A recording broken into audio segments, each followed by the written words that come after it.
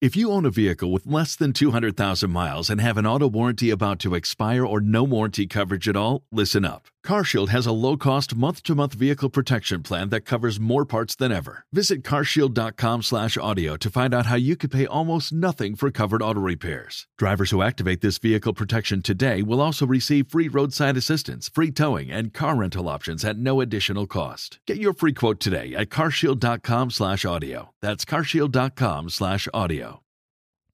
How are you guys doing? And welcome over here to the channel. If you guys are new, please do me a favor and hit that subscribe button. If you guys want to get notified every single time a video goes live, because we do one every single day over the Ukrainian conflict, please hit that bell notification and you will be sent a notification when it goes live. One a day, I promise you will get one from me. If you guys want to follow me on Instagram, it'll be linked at the very top of the description as well. I'm just throwing it out there. We throw some stuff on there that's kind of spicy at times, stuff I can't put on YouTube. So there's that. So we're going to start off with the news. Since you guys actually did like that, I was going to pull up my map here. If you guys are new, I have my own map. I guess we'll show you real quick. Red is going to be held areas by the Russians, and blue is going to be clearly Ukrainians. Blue triangles, heavily fortified positions by the Ukrainian, and red is, well, Russian. So there you go. So that's what it looks like. All right, so more than 40,000, yes, 40,000 fighters from Syria and Lebanon have signed up to go and fight alongside Russian forces in Ukraine. 40,000. It was 16,000, I think, like a couple weeks ago, about a week and a half ago. Now it's up to 40,000. The fighters are still currently sitting in Syria and have not yet received any order to actually go to Ukraine, but there's 40,000 people actually willing to leave their country and go fight for another one, which is, it's kind of crazy. So on a needed crazier note, Russia has actually started to throw around the nuclear weapon word as of today. Russia said they would use nuclear weapons if a country's existence was ever threatened. This is directly from the Kremlin's spokesperson, said that there's no other reason for Russia to use nuclear weapons other than that. So if they ever feel threatened, apparently that's a very vague term to use, threatened. Their existence of threat, that's very vague. So I don't really know what they're going with that. I did say this about a week ago. So did Biden, matter of fact, that they will actually be utilizing this word of nuclear, using nuclear arms, or we'll see chemical warfare be used if they start to notice that they're going to lose this conflict in Ukraine. So the videos you're actually going to see are on the Polish-Belarusian border. All right, so this is not uncommon. It might be a little bit uncommon, the fact that it's so close, but it's actually on the border, and it is of the 81st Stryker Brigade Combat Team. It's a National Guard unit, and here it is for you guys right now. Со стороны Польши, в сторону границы. Еще идет, по-моему. Сними. Это америкосы, блядь? НАТО.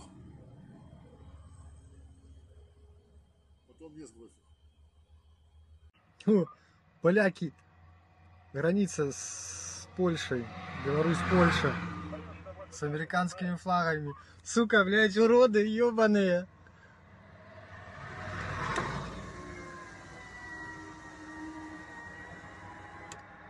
Это уже вторая колонна, америкосы уже подъезжают.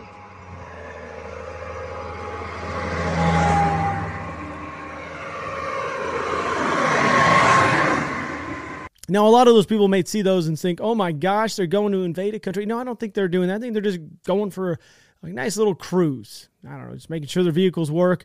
Nothing super crazy. They're not patrolling in Poland. I mean, Americans are not driving around like it's not happening. I know a lot of people probably think, oh my God, this is crazy. It's really not that abnormal. So if you guys see those videos, don't get super jacked up.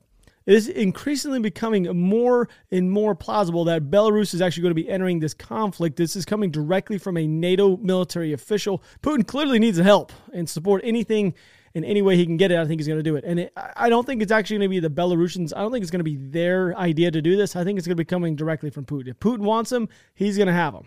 And they currently have a couple thousand troops that are on standby, prepped and ready. They can literally launch within a 2-day notice and make the advancement. And I think they're going to be utilizing them on the western side of the country, which wouldn't make any sense to me because they haven't even really secured the eastern side. You'd probably think, hey, we should probably go after. I guess you can look at it two different ways. They can try to overtake Kiev by force, or they can try to spread out the Ukrainian military and push some more troops on the western side of the country, which would spread them out just a little bit. I don't know. Maybe the Ukrainians are so heavily concentrated on the eastern side of the country that maybe they might send the Belarusians on the western side just to kind of try to, thin them out a little bit. Ukrainian forces were actually able to secure a storage facility. Yes, the storage facility you are currently seeing the photos of is coming from a location that was full of 125 millimeter tank rounds, along with a Russian T-72B and an MTLB, along with an Oral 10 and a Recon UAV. Yes, that was a mouthful, and that is a lot of 125 millimeter rounds you saw inside of that. That's a lot of rounds. That's a significant little cache they found there. That's good. Good for the old Ukrainians. The new surveys actually also came out that shows that 86.6% of Russians support the Russian invasion of European countries, and 75.5% think that after Ukraine is completed, that Russia should actually attack Poland. I don't know. That smells like a little bit of propaganda to me, but you know what? We're going to let this one simmer and just take it with a grain of salt, because I was only found on one source, so I don't know. I don't know how true that is. I mean, we'll just roll with it. Thought I'd let you guys know. And this images that you are currently seeing is coming out of Belarusian city of Dublin, which is roughly just 18 miles. I say roughly, it's exactly 18 miles from the Ukrainian border. And as you can see inside this satellite imagery, there are troop tents and equipment being staged there for a possible push into the country. This is all new. This is crazy thing about satellite imagery. We're living in 2022 now. I almost said the 2021, but in 2022, we can literally see this stuff at our fingertips. We carry a computer in our pocket, which is so crazy that I'm able to do this sitting in my house. I know I have 3 laptops sitting in front of me, but with that being said, it's crazy. I can literally see everything that's going on day by day over there in Ukraine and Belarus and Russia. It's nuts to me. It's insane. And we know that they're not going to actually attack the Belarusians, because then it would actually give them incentive to actually join officially. So, and everybody's asking about Wally. Everybody's been asking, where's Wally? Where's the infamous sniper? I actually seen comments come through on this. I'm like, I don't know where Wally's at. It's not like he's giving me his GPS location. But guess what? We've got a photo of the infamous Wally. If you guys don't know who he is, he's a Canadian sniper. And he just so happens to be one of the more well-known snipers of my time, I guess. He was in Afghanistan at the same time I was, and he's been to Iraq and so on and so forth. He fought ISIS in Iraq. But with that being said, now he's chilling. He's looking like he's having the time of his life over there in Ukraine. I don't know what he's really doing. Probably, I mean, I don't have to say. He's probably enjoying himself. He literally went over there to fight off the Russians from, well, invading Ukraine. So there's a photo of Wally. He's still doing good. There's the infamous sniper, one of the best ones ever to live, is over there in Ukraine still. I know that I'm saying this because there was a lot of propaganda that came out like a day or two after he entered the country, that Russians have already taken him out. Like I said, I don't know if you guys saw that episode, but I was saying that was going to put a lot of fear on the Russian soldiers, and it clearly did, because then they came out with a whole bunch of stuff. Hey guys, don't worry, we killed him. Don't worry, he's not here anymore. He is gone. Well, this photo of him with his legs crossed, holding a rifle inside of somebody's bedroom says otherwise. I'm going to also play this intercepted phone call for you guys. I'm only going to play a small tidbit of it because it's in Russian. Okay, so I know a lot of you guys probably don't speak Russian, or some of you guys may do. I don't know. But with that being said, we're just going to play a little snippet for you guys, and I'll translate it here in a second. Алло. Викторович, приветствую. Добро. Короче, здесь пиздец, я тебе скажу так, прошу прощения за откровенность. Но недавно, смотри, что. Но вчера грады, кстати, отработали. Не знаю, походу, мы спрашивают наши, никто ничего не может сказать. So here are your Cliff Notes translation. This is worse than Chechnya. 50% of troops have frostbite. They can't evacuate the dead. Don't have enough tents. Russian plane dropped bomb on their own position. One column was hit by Grad rockets. Can't figure out if it was friendly fire or not. Medics only have bandages. Can't help with frostbite. No hot stove. Digging trench to sleep in. Commander of the 49th CAA told troops on day number 4 that the war would be over in just a few hours. So a lot of you guys and gals out there that were making the comments are like, oh my God, it's not that cold. When I was talking about the weather about a week ago, I said the high was going to be in the low 20s and it was going to be about 10 degrees there. And he goes, it's Russia. They're used to it. Well, a lot of people don't realize when you're moving, you're sweating, you're doing all this stuff. When you're in combat, your adrenaline's going, you're not eating right, you're dehydrated.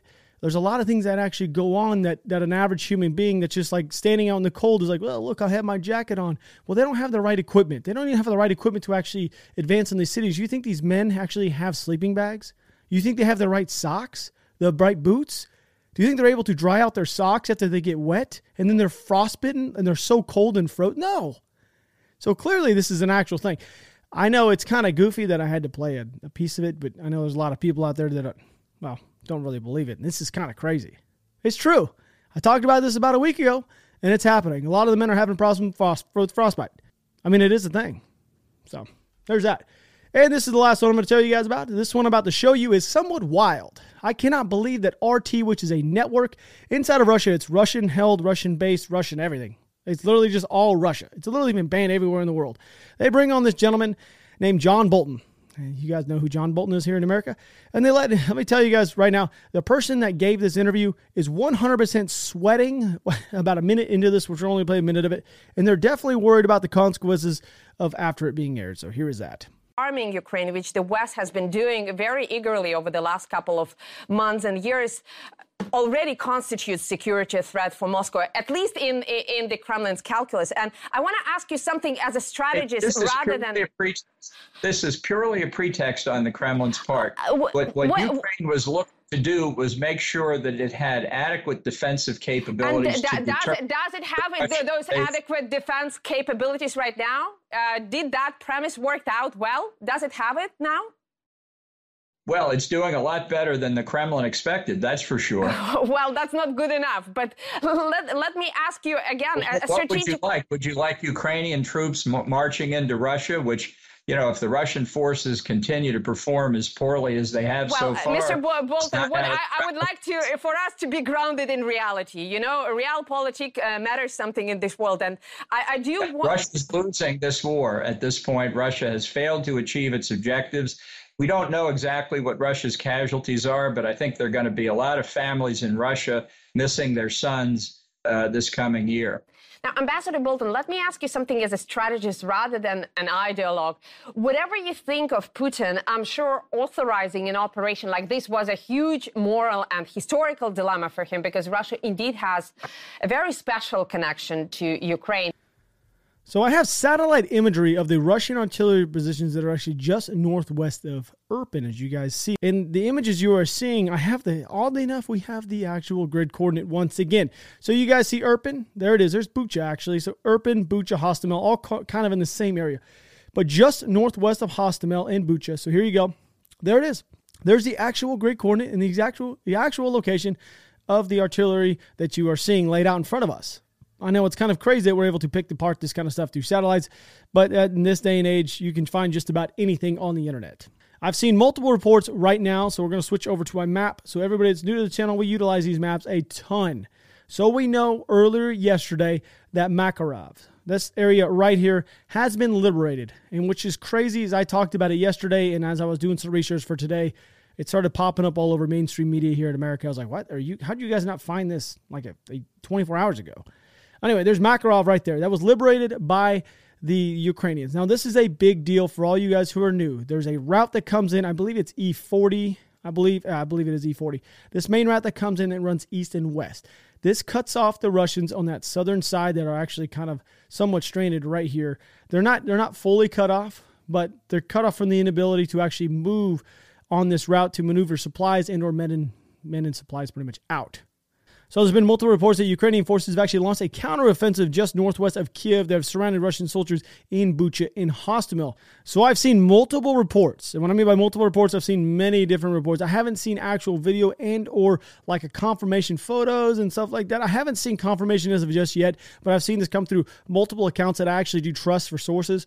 And I will tell you guys right now, on the northwest side in Bucha and on Hostomel. So here you got Bucha, Hostomel, all right there, and here's Irpin. So Irpin has been heavily contested. It's pretty much back and forth with the Russians and the Ukrainians. But Bucha and Hostomel has the main line that runs through it. That's where the main fortified areas for the Russians have been. Now, I will say, if they're cut off right now from their forces, that's super significant. You guys can see the main routes coming in here. So you guys see these main routes coming into the city. Those actually lead into that same area. So that's where they bring in all their tanks, artillery, men, supplies, everything else.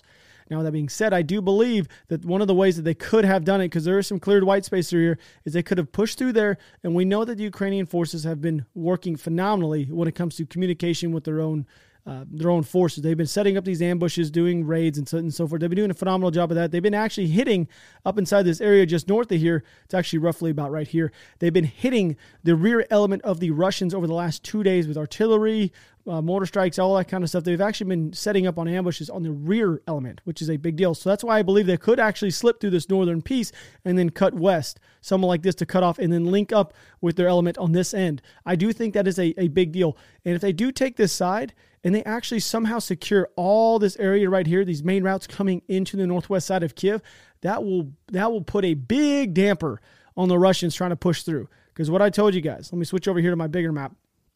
Down over here on the southern side, these two dotted black areas of Obukiv, I guess you would say, in Fastiv, those two areas are the main areas that they're going to have to get to, the Russians, that is. They're literally going to have to push down and take these areas to cut off the supply routes that are running out of the southern side of Kyiv. If they don't do that, they're going to run into more issues. They already have a ton of issues, clearly, with frostbitten men, lack of food, lack of supplies, morale being a huge one. If they lose that area in Bucha and Hostomel over the next 24 hours, 48 hours, that is going to be a morale killer inside of that area. Like mega.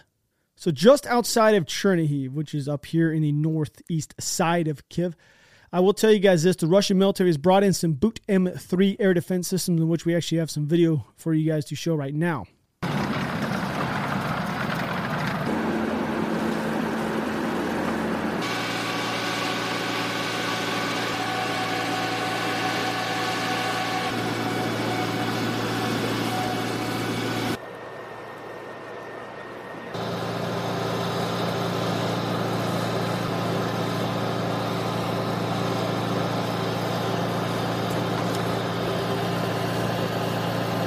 Now, the Russians have actually launched an attack on a Ukrainian checkpoint on the outskirts of Chernihiv as well. This is the first offensive attack I've actually seen inside of this area. The only thing they've been doing inside of the area of Chernihiv, as you guys don't know this, earlier, about a week ago, they brought all of their men out of Mena and they pulled them back over to Chernihiv to try to push through. Now, we know out here on the outskirts, about 25, I actually showed you guys yesterday, just about right here where that square in X is. That's the exact area, well, rough area, I guess you would say, where we had spotted some artillery units on satellite imagery. Now, over here, all around, about 25 kilometers around the city, all they do is they shell the city with these giant artillery pieces. That's all they do. Now, I will say this offensive that is going on and that has happened a little, it's actually like the first offensive I've seen. They took out a couple T-72s, and you guys will see the video from the Russian perspective right here. А экипаж съебался? Еще пачку нашел? Ебать. Да, быка въебал, смотри, он видел? В землю еще воронка. Быка ёбнул. А с чего, интересно? Наши? Артиллерия ёбнула. Now, down over here, I haven't annotated it entirely. I have kind of moved the map a little bit. As you guys can see, I've taken out the Russian and Ukrainian line that used to be right there. It has been adjusted.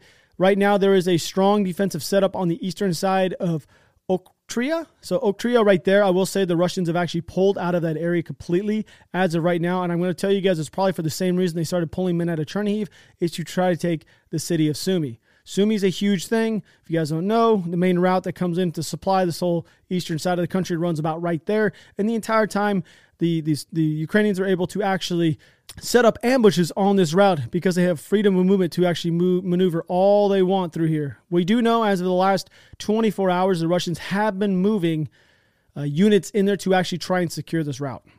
So I actually have a Russian report. So a lot of people, like I said, I'm going to be objective, subjective, whatever you want to say. I'm going to try to talk it from both perspectives. So down here in Izium. So here's Izium right here. It's one of the more heavily contested areas and probably the more prominent areas the Russians need to take to actually make an advancement in the east. We know that all these areas over here, well, right now they're heavily fortified and they've been having a hard time getting through, but I don't know how much longer the Ukrainians can actually hold that off. I have annotated the map and updated it quite a bit through here. As you guys can see, I took off some of the Russian-held area right there, so I pushed it back just a little bit and made it a little bit more dialed in for you guys. Now, there are a ton. If you just scroll through, look at all these heavily fortified Ukrainian defensive positions that are actually set up currently. And over the last week, all they've done is been able to actually fortify these positions even more. So down in Izium, which is right here, I'm going to go ahead and read this for you guys. This is directly from a Russian source. So the battle for Izium, or rather the territory of south of the city and the village of Kamneka, is gaining momentum and becoming one of the most important points in the war. In the morning, the AFU attempted to maneuver with an armored group up to a tank company. They were driven back by air artillery and artillery strikes. Right now, powerful artillery strikes are being launched against the AFU near Kamika. The result will be clear by morning. The AFU has pulled up 2 more motorized rifle battalions near the town and is trying with all its power to prevent the Russian armed forces from breaking through Sloviansk. We must pay tribute to the artillery of the AFU. It is firing quite accurately. Plus, it actively launches Tachkas, and enemy UAVs are constantly taking to the sky. Our air defense works at full power. You can constantly observe the destruction of enemy objects in the air. In turn, the AFU air defense systems is working on our enemy aviation, fortunately without success. So that is actually directly from a Russian piece. That's what's going on in Izium itself. So the Russians are actually thinking they're going to be able to take the southern portion of the town, which we talked about. The Ukrainians said about 2 days ago they thought they would actually be moving on because they could not push through. We know all the roads are pretty much chewed up there. The bridges are blown out. They got to bring in a engineering unit to actually get pontoons across so they can actually drive their equipment across. We know there's a lot going on, but Izium is a crucial piece because that'll allow the units a free flow movement from the east to the west onto Dnipro. And we all know this. This is one of the things I've said multiple times, but Izium is a crucial point. If the Ukrainian forces can hold this off, it's going to be a big thorn in the side of the Russians. So down here in the south over the last 24 hours, you guys see Edvinka right here and Marinka right there. So those 2 areas, the Russians have actually started doing more probing attacks, and I've actually seen this more and more throughout the country. So they actually tried to do probing attacks on those 2 towns, and they didn't pan out too well. They took a few casualties. The attacks didn't amount to nothing. It was nothing more than the Russian military actually testing to see how the defensive positions are actually set up. Now, this is something that's an actual tactic the U.S. Army uses.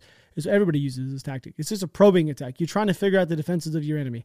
And this is exactly what they're doing. They're trying to see where their weak points are, where they're strong, where they're heavy, where they need to drop artillery on. That's pretty much what they're doing. They're just kind of gauging the environment around them before they actually push through. Now, down in Mariupol, there hasn't been a big change as of right yet. So here's my map of Mariupol, as you guys do know. I hope some of you guys do know if you've been around. The Azaz unit is just about right here, roughly about right there. We've seen some video over the last 24 hours of them actually utilizing tanks inside the city still, which is nuts to me, that they still have the freedom of movement to actually maneuver their tanks inside the city. The Chechnyans have moved in underneath the Azaz from the southern side. Now, these heavily fortified blue areas are crucial right now. And I keep saying this over and over again. I think the inevitable is going to happen inside of this town, and it's going to become nothing. I don't think I don't know how much longer they can last. I don't know how much fuel, water, ammo, everything they have. They still have civilians inside the city. This is like their last stand, and this is for the rest of this war, the rest of this conflict, this area. Everybody's going to remember the Battle of Mariupol, and it's going to happen because they're all fighting till the very I don't see anybody giving up. I don't think anybody's going to give up. They're going to be sent off to camps. They're going to have military tribunal. All this stuff's going to happen if they get caught, if they lay down their arms. That's not going to happen. It's something they know they have to fight to the death. So nothing's really changed other than the fact that there's still significantly heavy house-to-house fighting 24 hours a day. They're fighting like crazy down there, the Ukrainians are. So we're going to move quite a bit west here. We are actually as far west as we're going to talk about. So Mykolaiv, I've annotated on the map. As you guys can see, I've updated it pretty significantly through here. The Russian forces have pulled back and lost some ground all through here over the last 24 hours. We know over the last 48 hours, let me go ahead and get that out of the way, they've lost ground from here all the way down to here and all the way back. For the last 48 hours, they've literally been pushed all the way back. Now, they did have a unit, so they're trying to maybe push around and go somewhere else and try to actually do something since they're there. A Russian recon group actually reached the town of Berezin-Havot. Wow, that's a name right there. But this one, so that name right there, that place, I'm going to start giving these places English names like Boston. So I don't know. And I just jack up these names so bad. They attempted once again a probing attack. Once again, they've tried these probing attacks. We know yesterday inside of this area they did probing attacks on the Bug River, which is right here on the northern side of Mykolaiv. So they've been trying to push through there as well. So these probing attacks, they haven't been working too well. The Ukrainian forces actually repelled the attack, and the recon group actually retreated. No one knows exactly where it's at or where they're at. Anyway. Well, you know what? We're going to go ahead and end this one on the note that here's another video from the Ukrainian Farmers Brigade doing their job, and I will see you guys tomorrow with another episode. I do love you guys. I am out. Так, шановні, сука, фермер, гляньте, сука, уже і тут пацани притягнули собі трофей. Красавчики, просто красавчики. Просто пісня. Все буде Україна.